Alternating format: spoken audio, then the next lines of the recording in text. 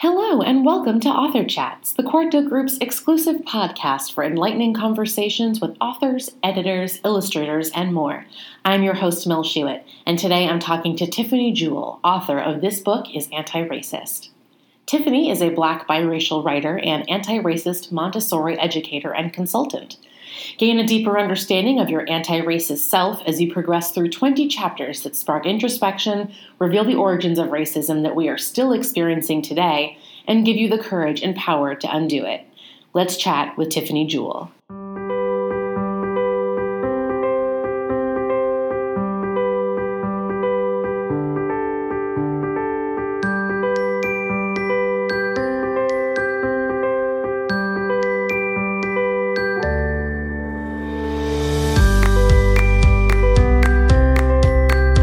Welcome, Tiffany. Hi. Thanks, Mel. I'm really excited to be talking with you today. I really am very excited. I'm more excited than you are. My pronouns, I go by she, her pronouns. I'm Tiffany, the author of This Book is Anti-Racist. 20 lessons on how to wake up, take action, and do the work. I'm really excited for the book, and I get to share it with a lot of my students and former students as a Montessori educator, and I'm also a mama and a Black biracial anti-racist advocate, activist in the education world. All right, and so on and so forth. Let's start with the first big question, which is, in your own words, what is This Book is Anti-Racist about?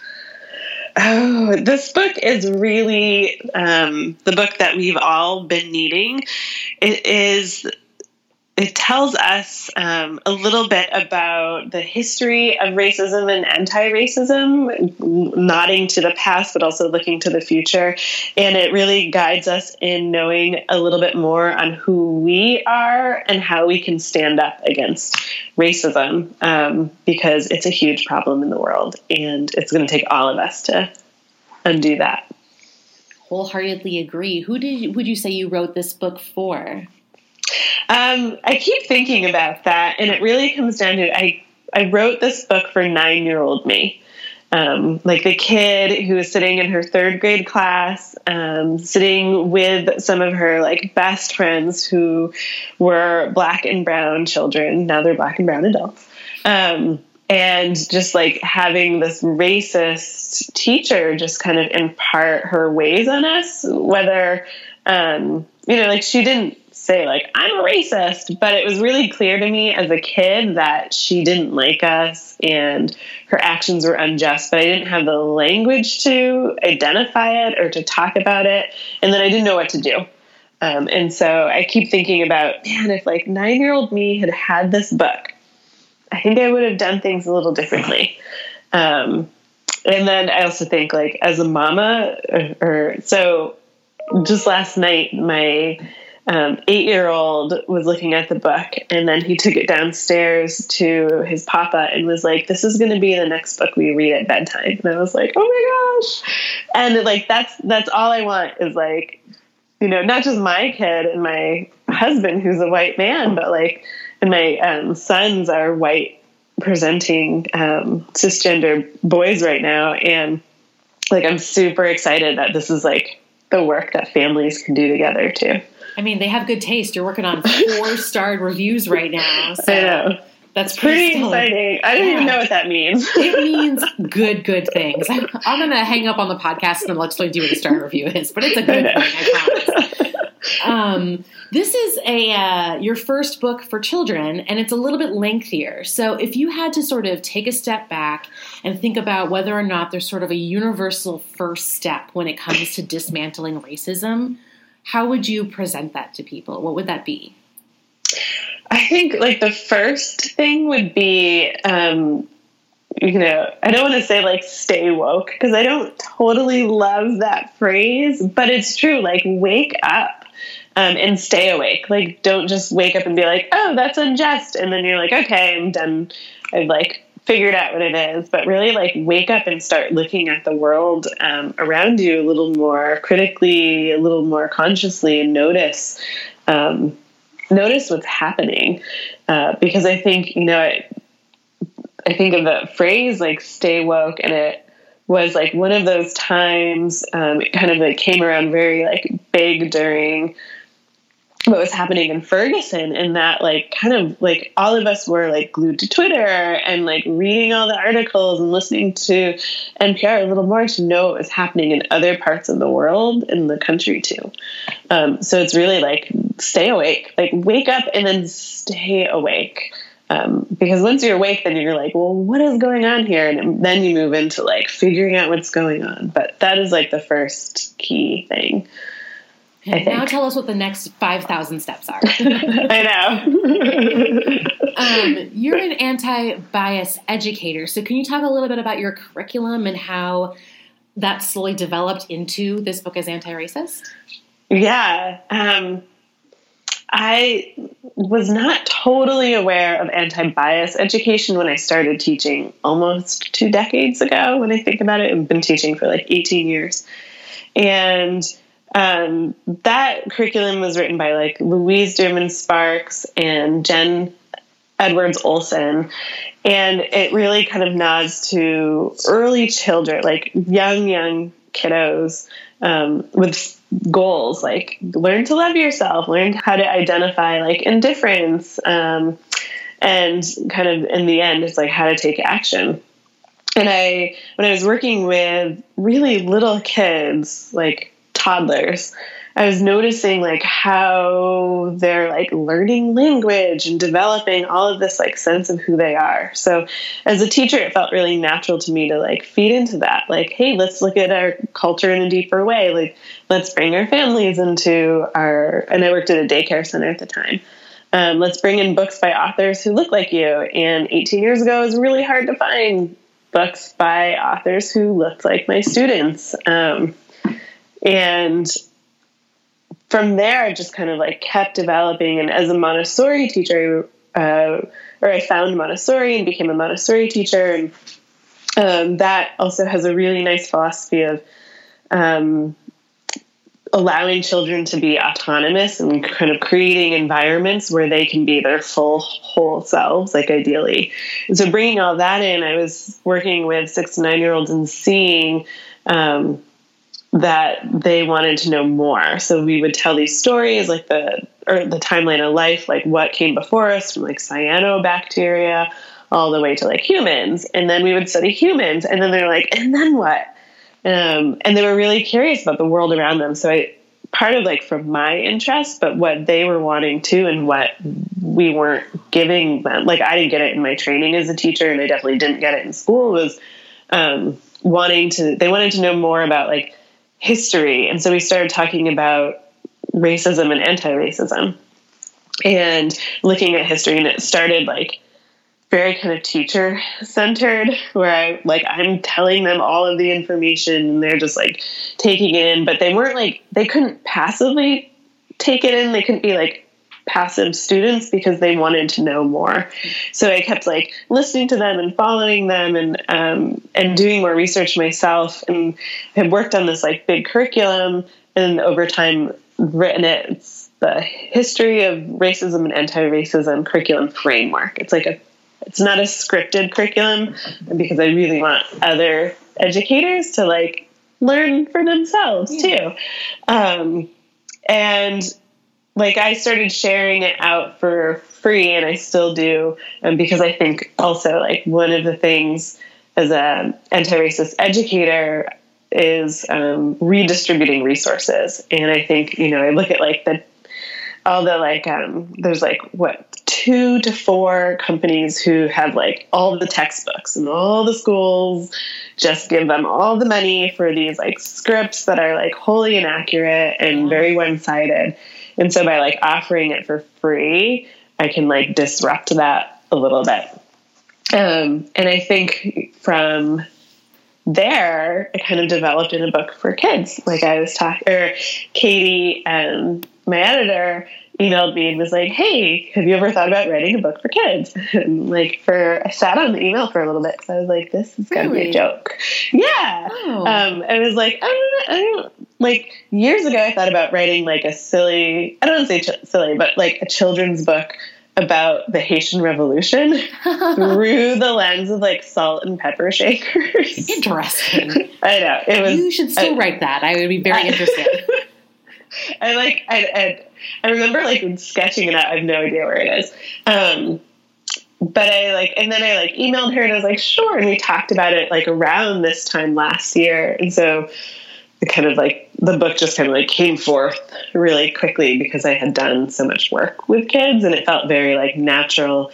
And now I get to, as a teacher, I get to use the book with my former students who are now in middle school, which is really exciting. And so it's kind of like the next work for them too, which is cool. That is cool, though. I definitely want to see the salt. Did you have like a fake title for it? I don't even remember. Like, I have no idea. I like lived in Philadelphia and had moved so many times, and I'm like, I don't even know if I have like that notebook that had it in. But I would sit in the library in Philadelphia, like the big one, after work in the children's section, and I would just read like children's books, and I was like, man, these are terrible. Like, there's so many. And partly because many of the awards are just for illustration. So it was like content didn't feel important, but I was like, they're not telling them anything. And so I was just like, well, it was like young, like 23-year-old, like I can do this. And everybody can do it. Right. You got quite lucky with Aurelia as your illustrator because oh my gosh, she's just incredible. And I love watching her. I love finding her stuff on Instagram with her little dances. Yeah, she's so awesome. And like, we have these like funny little like Instagram exchanges, like DMs, and like there's like we speak different first languages, and then there's a time difference. So like they like pop up at random times and stuff. But she's also just like so like she's so kind and like generous with her like art and her creativity. Yeah, like that. I feel so honored to have her like illustrate my words. You should. She's wonderful. Yeah. And like how Katie like found that pair, I was like, amazing. It was like absolute perfection. Yeah. What would you tell educators, teachers, and librarians who do not identify as marginalized people? What can they do in their classrooms and libraries on a daily basis to disrupt racism? Yeah. And that's like most of them. When you look at like the statistics, it's like 20% of educators or people in education are people of the global majority. I'm surprised it's that high, actually. I would think it's lower. It used to be higher before like the Brown versus Board of Education, because we had Black schools for Black children.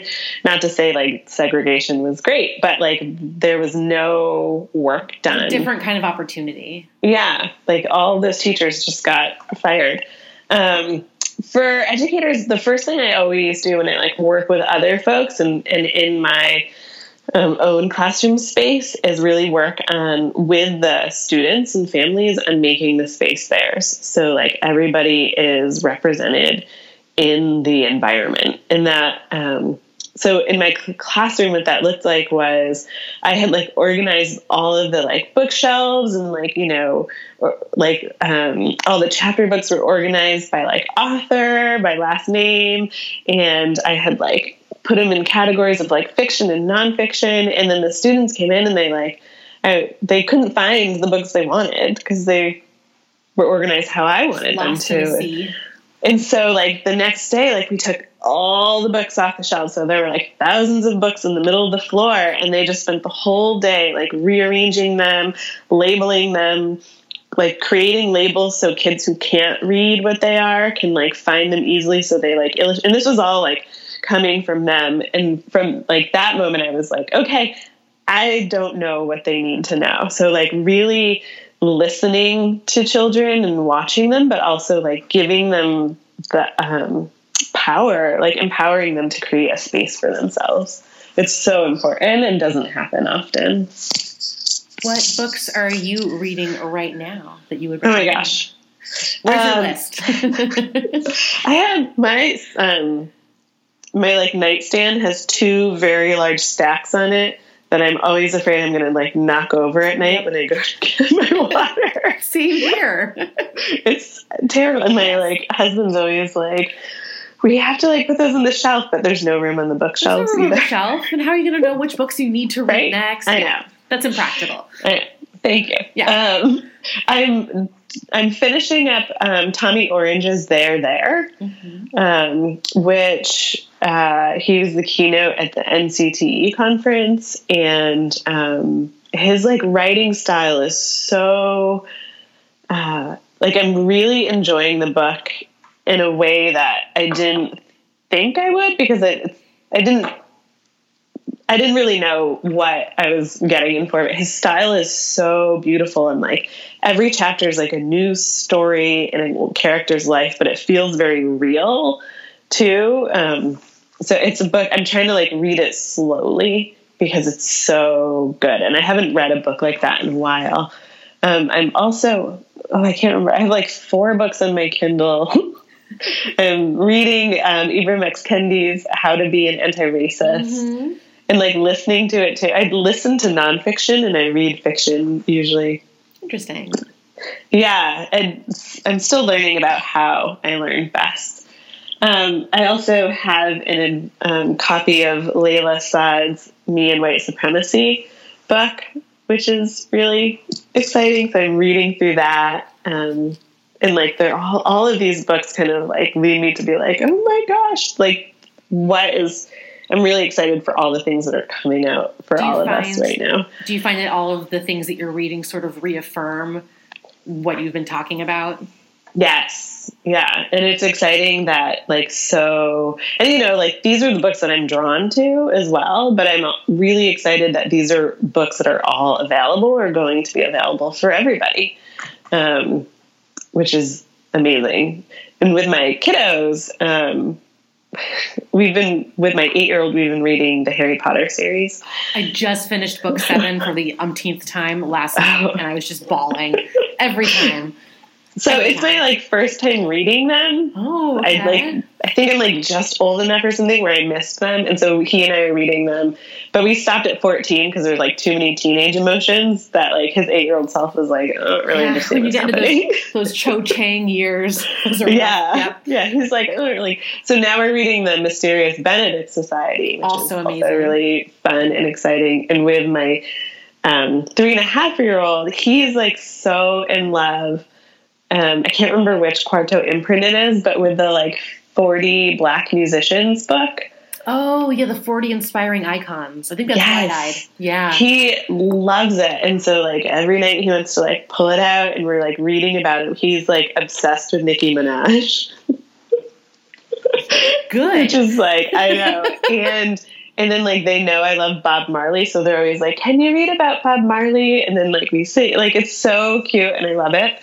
And I'm also like, can we read something else, please? Yeah. But I like it. It's like our house mentor text right now. I love that. Yeah, it's so cute. Are you working on any new books for us?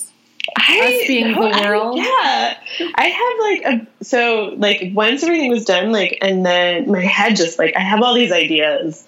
And so I have a couple of outlines of things, and we've thought about like this book is anti-racist, what that would look like for younger folks.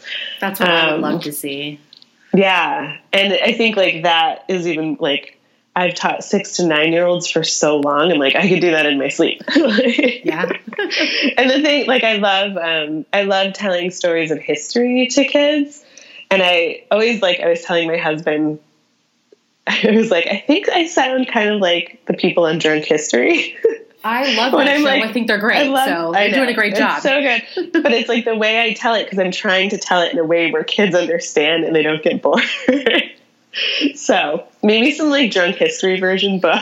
That would be like an interactive one. I know. That would be great. Pour her another drink and you can click a button. It would be awesome. And I am I have this, like, my friend and I last night, Amelia, who wrote the poem in the book at the very end, she and I were, like, scheming up this amazing idea that I want to, like, outline before I put out there. Absolutely understand. Yeah. Very exciting. Yeah, but it's, like, one that we haven't seen, and we don't think other people are even, like, thinking about it, because it's, like, all about, like, the underdog in a way. Publish it quickly, because someone else might get that idea. But we published this book as Anti-Racist in, like, a year. So fast. Yeah. I wrote it in, like, 3.5 months. That's pretty impressive. Thanks. I didn't know you could take longer. Oh, yeah. Most people do. That's definitely the outlier. Yeah. I got one final question for you, and you mentioned, going to the library in Philadelphia, and you mentioned how incredible it is that the books that you were just talking about are now freely available for people. So one question that I'm asking everyone who stops by the podcast is that I would love to know if you can remember the first book that you checked out of a library, and I would love to know what it means to you to now have your book available to everybody in a library. Oh, I don't know if I remember. I remember getting my library card. Oh, yeah. And it was, like, when I could, like, write my signature in cursive. I think I pretty much just checked out any book that was on Reading Rainbow. That sounds good to me. Like, we would watch the show in the morning, and then we would go to the library afterwards with this, like, list. With your little list? Yeah. And my sister and I, and, like, my Nana, like, and my sister and I, we'd walk to the library, and then, like, we'd have these heavy bags and arms full, and it's like the weekly, like, pilgrimage to the library, especially in the summer. And we walked everywhere because my grandmother didn't drive, and so it's like we were probably very strong, like 7, 8 years old. I'm sure in Philadelphia during the summer it wasn't that disgustingly hot outside. So. Oh, this was in Syracuse, New York. I lived in Philly after college, but it's still very humid and gross. And then, like, my son, who's 8, got his own library card, which is really exciting. And he, like, wrote his signature on the back and is taking books out. And it's like, and he keeps his books with his cards separate from the ones that I get for his brother, who's younger. Because he's like, I'm in charge of it. And it's so, like, it's so awesome. It's very adult. That. And to, like, have my book in the libraries is, like, beyond, like, a dream. Like, having them in homes is great, but, like, libraries where anybody can access them is so amazing. Like, it's the thing I love about libraries is, so I tried to, like, go and get my master's, but I just, like, it was expensive, and I didn't love doing the whole, like, rigid school thing, because I was teaching full time too. So I would just go to the library and get books out that, like, were in the syllabus. And I was like, I can do this work too, for free. I love it.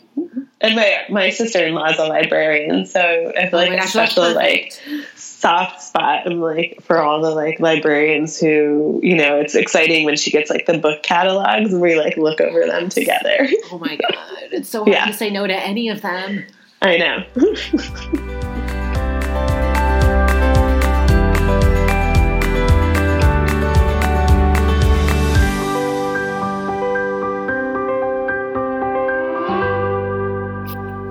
Thank you so much for listening to Author Chats. This book is Anti-Racist is available worldwide, so please visit your local bookstore or library to find a copy for you and your readers. Special thanks to Scott Holmes for our theme music.